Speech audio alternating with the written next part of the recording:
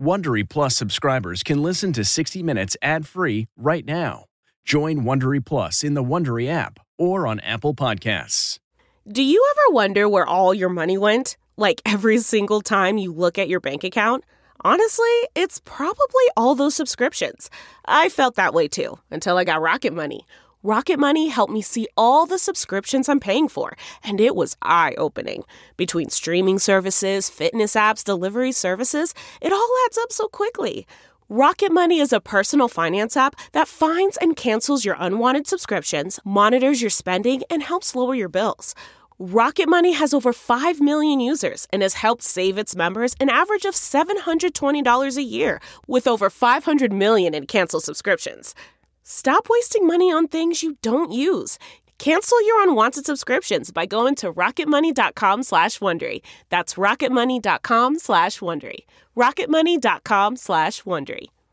This spring, if you'd rather spend time enjoying your lawn instead of trying to keep it alive, there's good news. True Green is the easiest and most affordable way to get a beautiful lawn. All you have to do is water and mow, and they'll do the rest. Weed control, fertilization, aeration, and even some things you might not even think of. They'll do all of it, while you can do literally anything else. With True Green, you can have your lawn looking as good as a putting green. That's not hyperbole. True Green is the official lawn care treatment provider of the PGA Tour. True Green offers a satisfaction guarantee, and they have a verified best price promise, which guarantees you the lowest price with no compromise on quality. You do you. Let True Green do your lawn care. Visit TrueGreen.com to get the best lawn at the best price with the best people guaranteed.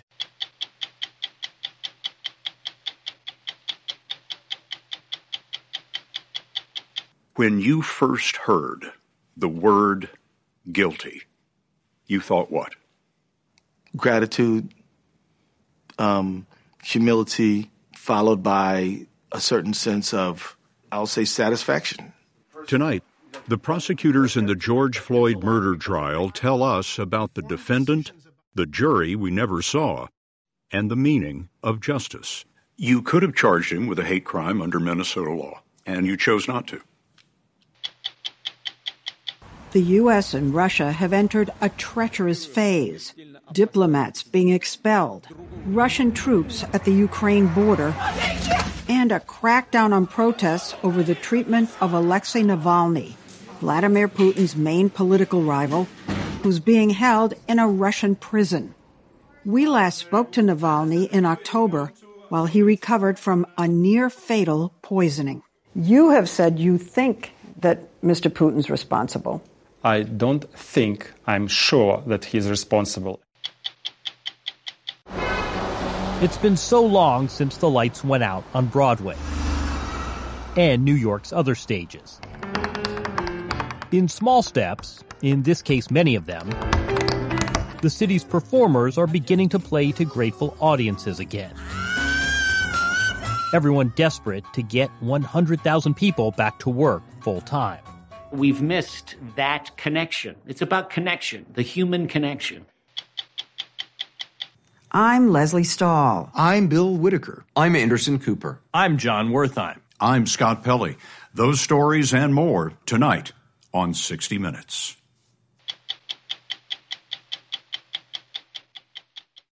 Achieving a gorgeous grin from home isn't a total mystery with Byte Clear aligners. Just don't be surprised if all of your sleuthing friends start asking, what's your secret? Begin by ordering your at-home impression kit today for only $14.95. Byte Clear aligners are doctor-directed and delivered to your door. Treatment costs thousands less than braces. Plus, they offer flexible financing, accept eligible insurance, and you can pay with your HSA FSA.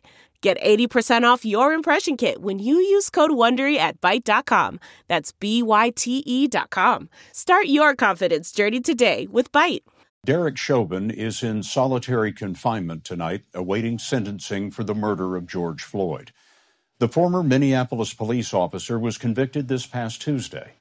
After the verdict, the prosecution team sat down with us, including lead prosecutor, Minnesota Attorney General Keith Ellison.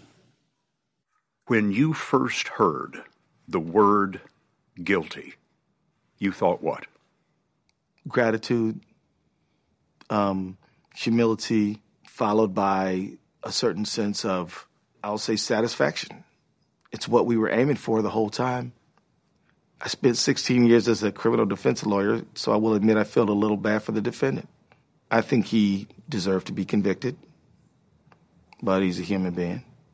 Somehow, I did not expect to hear from you a note of compassion for Derek Chauvin. I'm not in any way wavering from my responsibility, but I hope we never forget that people who are defendants in our criminal justice system, that they're human beings, they're people. I mean, George Floyd was a human being. And so I'm not going to ever forget that everybody in this process is a person. Was there ever a time that you thought you could lose this case? I was never convinced we were going to win this case until we heard the verdicts of guilty. I remember what happened in the Rodney King case when I was a pretty young man, a young lawyer. And I remember how devastated I felt when I heard that the jury acquitted those officers. Whenever an officer is charged with an offense, particularly when the victim is a person of color, it's just rare that there's any accountability. And so there was every moment of this case, I thought, what are we missing? What haven't we done? 57-year-old Keith Ellison represented Minneapolis in Congress. He became Attorney General in 2019. In the Chauvin case, the governor passed over the local county attorney in favor of Ellison to give the prosecution independence. Ellison's team of 14 attorneys worked 11 months to explain 9 minutes and 29 seconds. We never thought we could play the video and sit down. We always knew we had to put on a full case and act as if we didn't have a video. We made sure that the witnesses could carry it. Officer Chauvin. There were 45 witnesses over 3 weeks, including the Minneapolis chief of police. It is not part of our training, and it is certainly not part of our ethics or our values. And a leading authority on the complexities of a simple breath. That's the moment the life goes out of his body. Which witness sealed this case for you? I think it was Mr. McMillan. You swear or affirm under penalty of perjury? 61-year-old guy, didn't know George Floyd, and he came in there and he cried on the witness stand. Oh my Charles McMillan was among those witnesses who could plainly see the humanity that never seemed to register in the eyes of Derek Chauvin. As you looked on the faces of the 12 jurors during the more difficult eyewitness testimony, what did you see in their faces? Jerry Blackwell and Steve Slisher presented the case. I saw a kind of empathy in their faces, that they could feel what the witnesses felt. They could feel the anguish. They could feel the pain. They saw the tears. The dozen jurors remain anonymous. Socially distanced from one another, they were never seen on camera. They were bright, and they were taking their responsibilities very seriously. And you could see that throughout the entire trial. They were leaned forward, engaged. Taking notes, lots of notes. Furiously taking notes. Several jurors had advanced degrees. One was a registered nurse. They were overwhelmingly under the age of 40, which was unique. Half were white, half people of color. Two, what I would call traditional African Americans, people like me. There were 2 African immigrants. There were 2 folks who were mixed race, who had, I think, an African descendant parent and a white parent. And then the white jurors were very diverse, too. Some of them were working class. Others were very highly educated folks. Use your common sense. The identity of the jurors is one of 2 mysteries of the trial. The other is the motive for the murder. Was this a hate crime? I wouldn't call it that, because hate crimes are crimes where there's an explicit motive and of bias. We don't have any evidence that Derek Chauvin factored in George Floyd's race as he did what he did. You could have charged him with a hate crime under Minnesota law, and you chose not to. Could have, but we only charge those crimes that we had evidence that we could put in front of a jury to prove. If we'd have had a witness that told us that Derek Chauvin made a racial reference, we might have charged him with a hate crime. But I would have needed a witness to say that on the stand. We didn't have it, so we didn't do it. The whole world sees this as a white officer killing a black man because he is black. And you're telling me that there's no evidence to support that. In our society, there is a social norm that killing certain kinds of people is more tolerable than other kinds of people. In order for us to stop and pay serious attention to this case and be outraged by it, it's not necessary that Derek Chauvin had specific racial intent to harm George Floyd.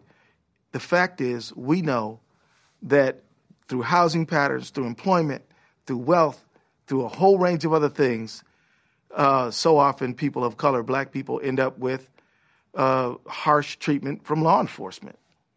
And other folks doing the exact same thing just don't.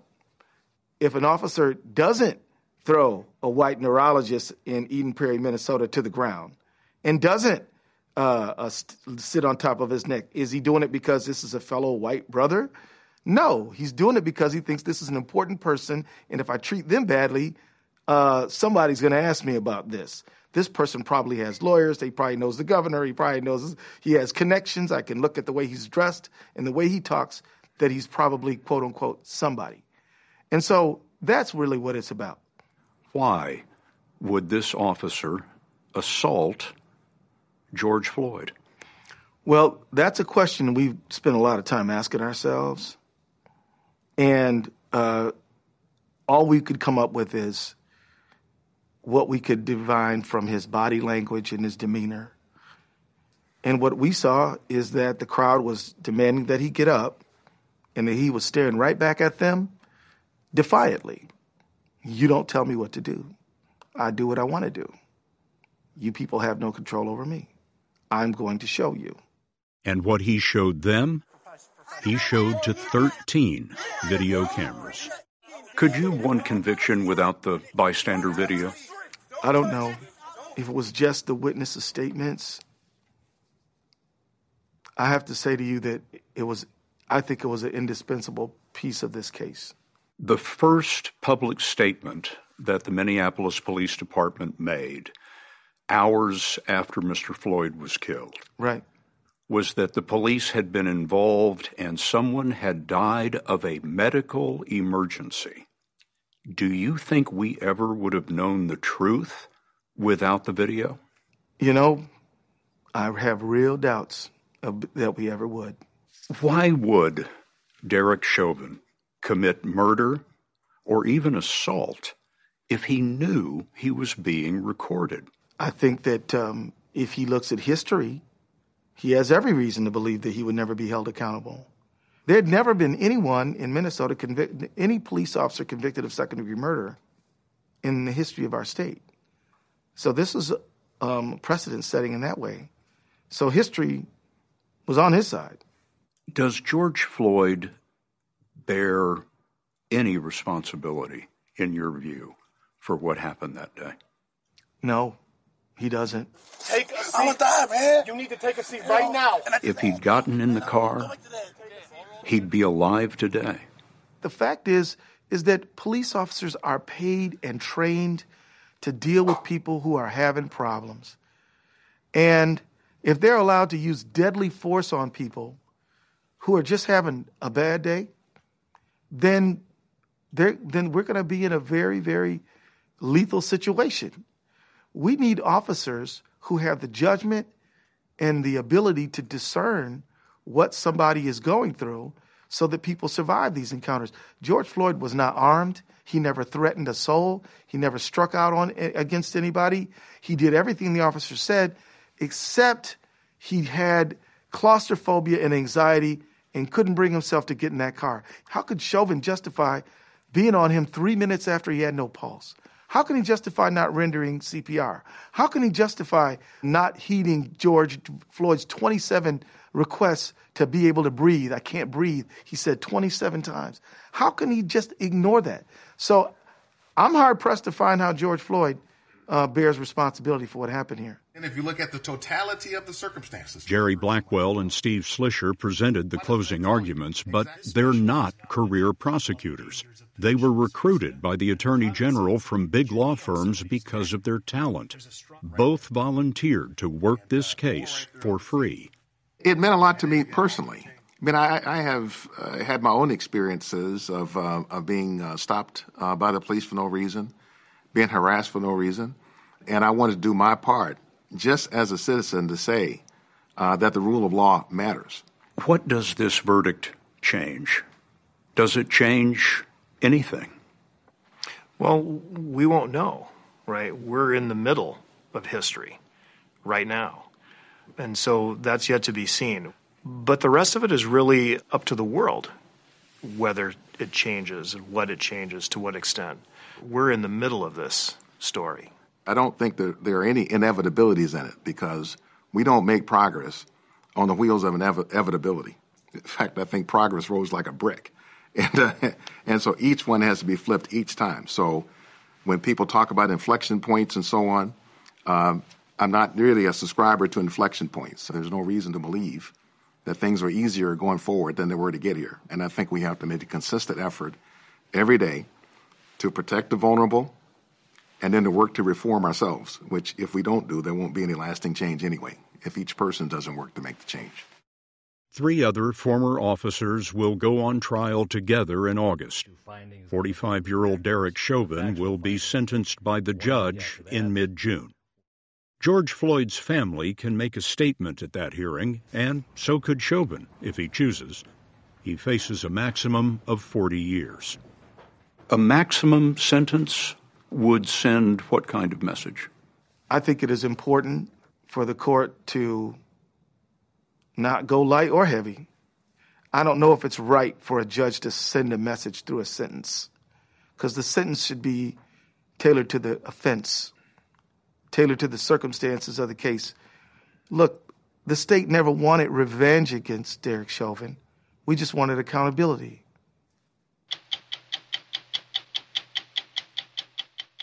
Delve into the shadows of the mind with Sleeping Dogs, a gripping murder mystery starring Academy Award winner Russell Crowe. Now available on digital. Crowe portrays an ex-homicide detective, unraveling a brutal murder he can't recall. Uncovering secrets from his past, he learns a chilling truth. It's best to let sleeping dogs lie. Visit sleepingdogsmovie.com/Wondery to watch Sleeping Dogs, now on digital. That's sleepingdogsmovie.com/Wondery. Russian President Vladimir Putin's political opposition has taken to the streets once again in cities across the country. They were ignited by the imprisonment of opposition leader Alexei Navalny, who was said to be near death in the prison infirmary, partly the result of a 24-day hunger strike, which he ended Friday. Last month, President Biden announced new sanctions against Russia for incarcerating Navalny, who has become an international symbol of freedom in an increasingly autocratic country. Navalny was taken into custody as he returned to Russia in January after treatment in Germany for a near-fatal poisoning. We spoke last fall in Berlin as he recovered, and as we reported then, he told us he was aboard a flight from Siberia to Moscow when he began to feel very sick. I said to the flight attendant, and I kind of shocked him with my statement, I was poisoned, and I'm going to die. And I immediately lay down under his feet. Alexei Navalny was on a flight to Moscow from Siberia, where he'd been campaigning against Putin's party in a local election when he collapsed with no pain, but knowing he was dying. Actually, every cell of your body just telling you, that's body, we are done. Over. One of the other passengers turned on his phone and captured Navalny moaning in anguish. The pilot made an emergency landing in Omsk, where medics, thinking Navalny must be a drug addict, administered the usual treatment for an overdose and rushed him to a local hospital, where they said he wasn't poisoned, but wouldn't let him leave for days. Well, it was a big fight, and they thought that after 48 hours, these poison would be untraceable. And they just keep me there until this 48 hours will be gone. Navalny is under constant surveillance. His wife, Yulia, says government agents were at the hospital controlling access to her husband, and she believes calling the shots. At the time, Navalny was in a coma, unaware that his wife, Yulia, was waging a public campaign to encourage Western diplomatic pressure and... Did you write a letter to Putin? Yeah, I did it. Dear Mr. Putin, free my husband. I wrote, I insist that he should do it. I demand you free my husband. Yeah. It was an online campaign, let him out, and Putin thought it would be safe for him, just let me out after 48 hours. So, after 48 hours, the Russian government allowed him to be flown by air ambulance to a hospital in Berlin known for its experience with victims of poison attacks. And I gather they suspected poison right away? Yes, of course. Meanwhile, his team in Siberia searched his hotel room, collecting things Navalny may have touched, like this water bottle, which the doctors in Berlin sent along with a blood sample to a German military lab to see exactly what the poison was. And the answer was Novichok. They discovered Novichok, this nerve agent, in my blood, inside of body, on my body, and on this bottle from the hotel. So that's why we know that I was poisoned in the hotel, because it's just a pure speculation, because no one knows what happened exactly. But I think that when I was maybe put some clothes with this poison on me, I touch it with the hand, and then I sip from the bottle. So this nerve agent was not inside of a bottle, but on the bottle. Novichok is a highly toxic nerve agent said to be 10 times more potent than sarin gas. Labs in France and Sweden corroborated the finding. There's no doubt it was military-grade Novichok. It's the most toxic agent invented by the humans. So it's a new type of Novichok, which prove that, unfortunately, Putin have a developing new program of this chemical weapon, which is forbidden. The Russians have said that they destroyed all these chemical weapons. That's why, actually, they deny everything, because it means that they still have this Novichok. So it means they're not just violating with keeping it, they are continue to improve it. And there's no doubt that Russia is the only place where that could have come from. This is absolutely correct. It's a banned substance. It's a banned substance. I think for Putin, why he's using this chemical weapon to do both, kill me and, terrify others. It's something really scary with the people just drop dead there are no guns, there are no shots, and in a couple of hours you will be dead and without any traces on your body. It's something terrifying, and Putin is enjoying it. You have said you think that Mr. Putin's responsible. I don't think, I'm sure that he's responsible. Putin's spokesman, Dmitry Peskov, says the charge is completely baseless and unacceptable. But Angela Merkel of Germany and Emmanuel Macron of France have persuaded the European Union to impose sanctions over this. Well, all these leaders have signed on except Donald Trump. Yes, I have noticed it. Is it important to you that he condemn this action? So I think it's extremely important that everyone, of course, including and maybe in the first row President of the United States, to be very against using chemical weapon in the 21st century. But why would Putin want to poison Alexei Navalny? When we first met Navalny 3 years ago, he was running against Putin for president. He had made a name for himself by getting his hands on incriminating internal financial documents related to high-level officials and posting them on a blog. Did these documents that you got prove corruption? Absolutely. I work as a whistleblower, and I'm not afraid to announce the names. He says he found that the Kremlin's inner circle was accumulating vast amounts of wealth and published pictures of multiple homes and yachts. He moved on to airing documentaries on YouTube with video of the officials' lavish lifestyle. And it's something very special about Mr. Putin, that he's crazy about money, personal money, about his family being rich, his friends, like all his people who was served with him in the KGB, all of them, they are billionaires. That's why fighting corruption means for him that he's fighting me.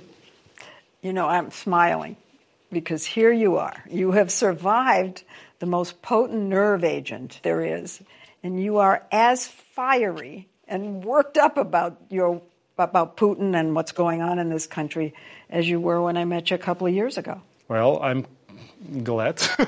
I'm glad that I survived. And his blog inflamed so much outrage in 2017 that tens of thousands of Russians took to the streets against Putin. When Navalny called for a second round of protests 3 months later, he was arrested before he even left his apartment building. He's been jailed so many times he's lost count. He's been beaten, had green dye with acid splashed in his face, and now he can add poisoning to his resume and blame President Putin. Well, how can you say that? Why wouldn't it be one of the oligarchs whom you've embarrassed by, as you say, exposing their corruption? Even for oligarch, it's impossible to get this Novichok. It's not something you can buy in the store, even if you have billions of dollars. Maybe more important, you cannot use it. You will kill yourself and everyone around, because it's very difficult to, contain it. Yes, yeah. And then this huge cover-up operation. There is no criminal investigation so far. If Putin is not responsible, why there is no investigation? And look what they're doing right now. Like Putin with a conversation with the French President Macron, he said, well, Navalny poisoned himself. Seriously. Mr. Putin told the president of France that you poisoned yourself? Yes, it was just to, annoy him. Putin is contending with rounds of protests in the far eastern part of the country, with people taking to the streets for the past 3 months. Navalny thinks the attempt on his life is connected. Despite his controlling police, judges, courts, media, and everything, still he's he understands that he's surrounded by protests, and it's increasing. So that's why they decided to, for extreme measures. This is what he looked like just a month ago, soon after his doctors brought him out of an induced coma. Rail thin, with a sickly pallor.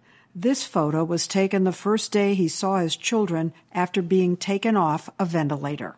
So you were in a coma, and then you woke up. And what happened? After this coma, I just jumped to the long period of kind of crazy hallucinations and several, steps of realizing where I am, who I am, and I could not speak and I could not write. How has this affected your family? Well, it was a difficult situation, but they stand it and including did great. Your children. Including children. Your son is 12 and your daughter is in college. Right. Those are tough ages to realize that your father came close to being assassinated. Did they say to you, Pop, Dad, you have to stop? Absolutely not. No, absolutely not. I'm very lucky man because I have all support from my family. You'd almost have to at this point. Yeah.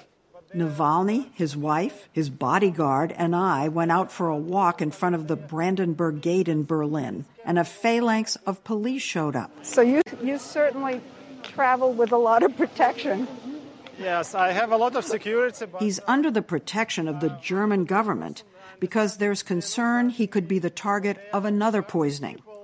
And yet, he said he's determined to return to Moscow in a couple of months, as soon as he's 100%, and resume his work where he left off, campaigning against Vladimir Putin. You know, you used to be known as the man who had no fear. But what about your family? Do you ever think that you are putting them in danger? That is the toughest part. Yes, I don't feel any fear, but children, what is kind of really horrible thought if they will try to use this Novichok somewhere around my apartment, where my children is coming, like, you know, this door or something, where everyone can touch it. But anyway, we should fight these people because they will never stop. They will poison someone else. They will poison more people. Well, how do you feel now? Are you back, totally back? You seem to be. I still need some time to recover, and I'm working on it. But you do go to rehab. Do you go every day? Yes. To learn from the scratch how to move, how to do some things. They're interesting that I feel kind of a bit a wooden or a tin man, like from the Wizard of Oz, because the body lost all flexibility at all. Interesting how it's work. I have no idea. It's difficult movies for me. For example, pick something from the ground. What about the psychological effect of knowing that somebody tried to kill you, came that close? You know, I think it's a good thing. It's very useful for politicians, maybe facing that once, because it's changed you a bit. So maybe, ironically, I became kind of more human after this facing that. The Biden administration's national security advisor, Jake Sullivan, on CNN last Sunday, warned the Kremlin of consequences if Alexei Navalny dies in custody. Giving new zest to the term showstopper, the pandemic sure did a number on the performing arts, and just when we needed them most. Live music, dance, and theater help us to process collective trauma, to make sense of loss and fear. But the same intimacy and shared experience that make the performing arts so special have made them singularly awful for COVID times. There is an economic toll to putting the performing arts on mute, especially in New York, where they bring in billions and where Broadway alone sells more tickets than all the city's pro sports teams combined. But what about the loss in value that can't be measured? As show business reimagines its role post-COVID in the city that never sleeps, we consulted 3 dazzling talents at the top of their games, doing their best to improvise. Meet Ayodele Cassell. Originally from the Bronx, she's danced her way onto the biggest stages in the world. Here she is at New York's Joyce Theater performing for an online audience. Tap dancing is, to me, a genius musical way of moving one's feet and body. It's expression, it's joy, it's resistance. I think it's magical. What's it like without an audience? I mean, how does that compare to the real thing? Well, it doesn't compare to the real thing. Next, allow us to introduce Anthony Roth Costanzo, a countertenor whose talent is matched by his range. Up until the pandemic, he was starring in the Metropolitan Opera's sold-out production of Akhenaten. I was biking by the Met the other day, and I stopped my bike, and I closed my eyes, and I thought, what does it smell like on that stage? What does it feel like? Can you remember? It is such an incredible feeling, stepping onto the stage of the Met, looking out at 3,800 people. And finally, ladies and gentlemen, Nathan Lane.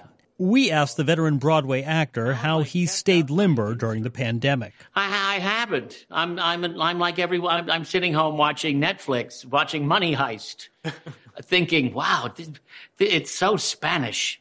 Everyone, it's like a telenovela during a big heist. It's crazy, but it's so addictive. I love Netflix, but, enough is enough. And we've missed that connection. It's about connection, the human connection.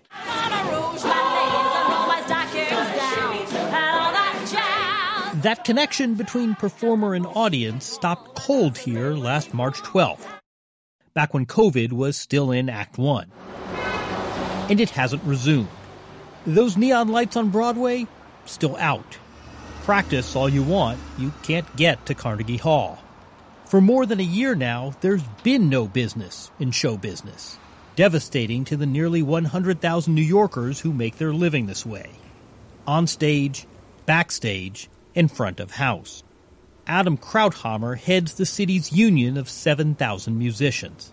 What's the unemployment rate among your members right now? So right now it's 95%. Unemployment? 95% unemployment. I think for people who work in the arts, we were worried that we were losing jobs, right? But my fear is that we were losing careers. Did you see that firsthand? I've had members sell their homes. I've had members sell instruments. There is precedent for helping artists in times of crisis. Coming out of the Great Depression, part of the New Deal funded projects in music, theater, and art. In this crisis, performers have largely had to go it alone. This in an industry not exactly known for a stable business model. Even in the best of times, a show won't break even unless audiences fill at least 80% of the seats. How many performances have canceled for you since the start of COVID? I would say at least 100, if not 150. I mean, the check stopped. And you saw quite a stark contrast between selling out in a title role at the Met and being on unemployment just a matter of months later. Ayodele Cassell also worried her career would lose momentum. Permanently. What happened? Silence happened. Actually, worse than silence, it was the phone call saying, we're canceling. This is income too, I'm guessing. This is $30,000, $35,000, $40,000, $45,000 getting canceled. That might not be a lot for other folks, but like for an artist, that's a lot of money to go out the window. And it almost took me down. I, for a quick second, thought maybe I've had a good run. You went to that spot. Yeah. There was like a good month or two where I was just like, I think seriously considering not doing this in this way anymore. And just when I thought that, I get the call for, to do New York Pops Up. A creative plan for the creative class. New York Pops Up, the state program backed by $6 million, is a sort of cultural Band-Aid aimed at reminding the public about the importance and joy of live arts. Like a pop-up store, the arts version is temporary, mobile, and socially distant. With an eclectic mix of performers emerging in unlikely places. The sanitized setting for opening day in February, Manhattan's big convention facility. A thank you to those overseeing vaccinations. It was surreal. I'm not going to lie. It was so surreal because I remember when I stepped on stage. How you doing, New York City? There was that moment of applause. I'm so happy to share my heart and my art with you. There's nothing like it. I just felt like, oh, we're back. Just like that. After the stage show, Jon Batiste, musician and band leader of CBS's The Late Show with Stephen Colbert, Pied Piper the ragtag troupe through the streets of Brooklyn.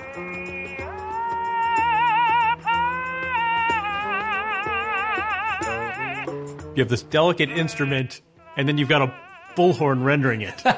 We're over being precious with opera or even these instruments. I think it's about the kind of fervor that exists. And after all, opera singing is just glorified screaming, so. My people! In March, Ayodele Cassell got some rehearsal time with fellow dancers. 1, 2, albeit in the frigid garage of her New Jersey home. I hadn't seen my friends in so long. I could quite thinking about it. But I think I underestimated, how much I had missed them, because we would stay in touch over the phone, but it's one thing to then be in the same space. That was really inspiring to me. That was awesome. She took the show on the road with New York Pops Up and went back to her old stomping grounds in the Bronx, as well as Brooklyn and Queens, turning up in museum lobbies to the happy surprise of visitors. Since then, New York has loosened some restrictions on live performance. Audiences of up to 150 people can now gather indoors. And cultural institutions are trying to figure out how to make this work. We were there when the New York Philharmonic was reunited for the first time in a year with its conductor, Jaap van Sweden. A smaller orchestra, socially distanced and masked, rehearsed for a virtual concert. Being a musician is not, with all respect, it's not a job. It is something you live for all your life. And if that is being taken away, that is not easy for us.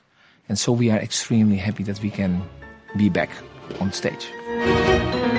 But pop-ups and streaming gigs are baby steps back to work for only a fraction of New York's performing artists. The larger question looms: when can theaters safely pack them in again? Yeah, they'll double check that right there when they take your temperature, then you can head on inside. Thank you. In early April, the venerable St. James Theater was the site of Broadway's soft reopen. The audience, proof of negative COVID test required, sat apart yet together. One day only. I know, cabin fever, COVID brain, whatever, but... To watch Nathan Lane on a bare-bones set.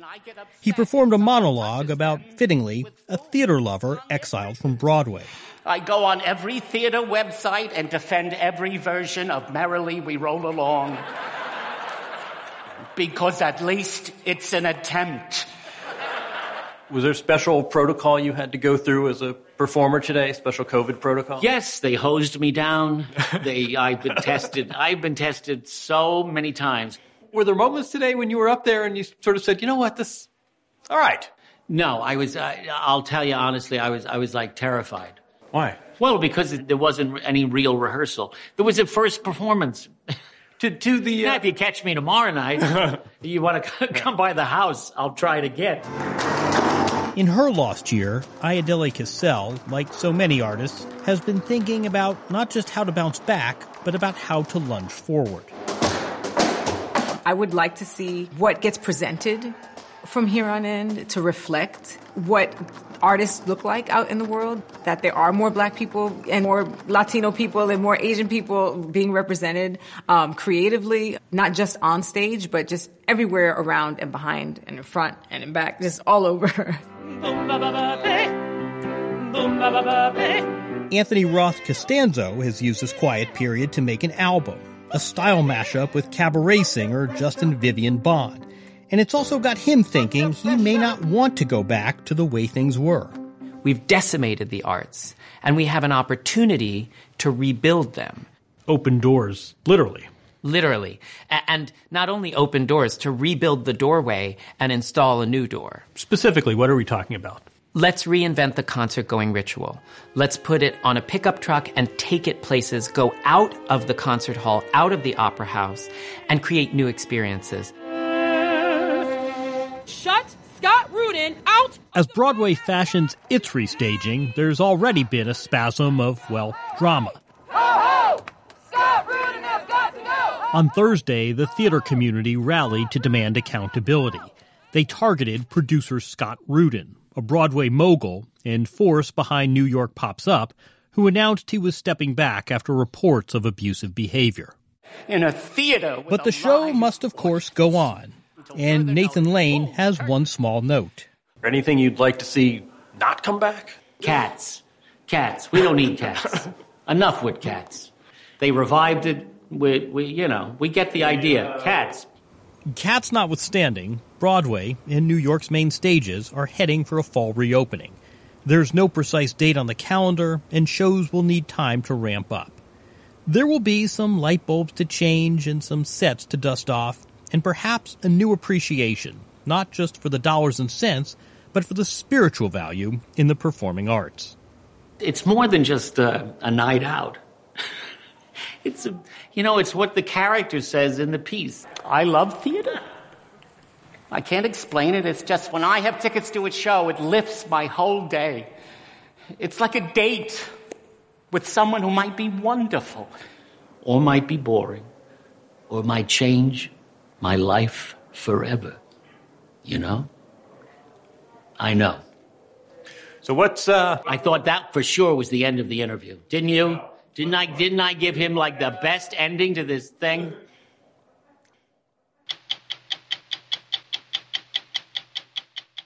CarMax is putting peace of mind back in car shopping by putting you in the driver's seat to find a ride that's right for you. Because at CarMax, we believe you shouldn't just settle for a car. You should love your car. That's why every car we sell is CarMax certified quality, so you can be sure with upfront pricing that's the same for every customer. So don't settle. Find love at first drive and start shopping now at CarMax.com. CarMax, the way car buying should be. Next Sunday on 60 Minutes, The Premonition. Writer Michael Lewis has chronicled the insights of people with fresh ways of looking at familiar things. At baseball, Wall Street, college football, and finance. John Dickerson talks with Michael Lewis about the doctors and scientists who saw the COVID-19 pandemic coming and their frantic and ultimately futile attempts to sound the alarm. I'm Leslie Stahl. We'll be back next week with another edition of 60 Minutes.